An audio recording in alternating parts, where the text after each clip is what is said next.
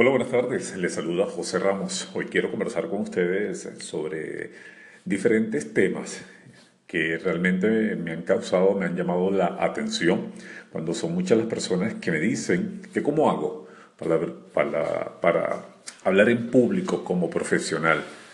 Y muchos profesionales a veces nos preguntamos cómo poder influir en miles de personas mientras la reputación sigue aumentando y la respuesta cada vez es más clara.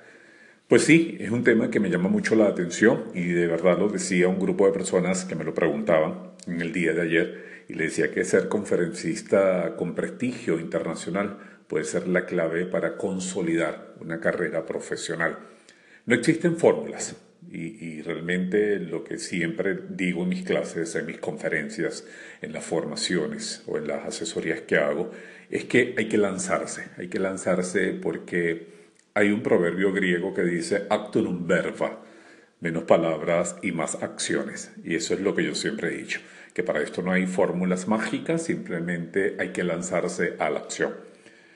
Del mismo modo que no aprenderás a manejar bici, a manejar motocicleta o con instructivo de cómo debo hacerlo. Tampoco vas a convertirte en un conferencista de motivación, persuasivo e influyente al hablar en público si no te decides hacerlo.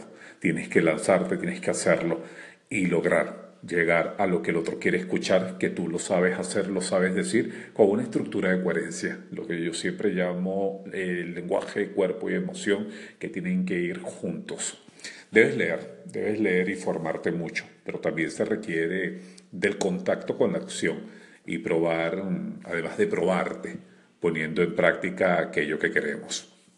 El camino, esta introducción que hago, que va a ser muy breve, el camino a lograrlo ocurre igual cuando las caídas y los raspones cuando andamos en la bici o en la moto se hacen. Es inevitable, porque errar o que las cosas no vayan tan bien como queríamos puede suceder. Por eso es parte del proceso, eso es parte del mismo aprendizaje, el poder caerse, el sobreponerse, el superarse, incluso llegar a mejorar, al punto de querer ayudar a miles de personas a lograrlo.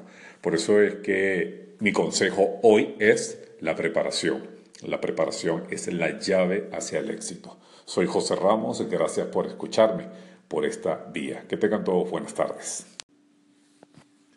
Hola, buenas tardes. Les saluda José Ramos. Hoy quiero conversar con ustedes sobre diferentes temas que realmente me han causado, me han llamado la atención cuando son muchas las personas que me dicen que cómo hago para hablar en público como profesional.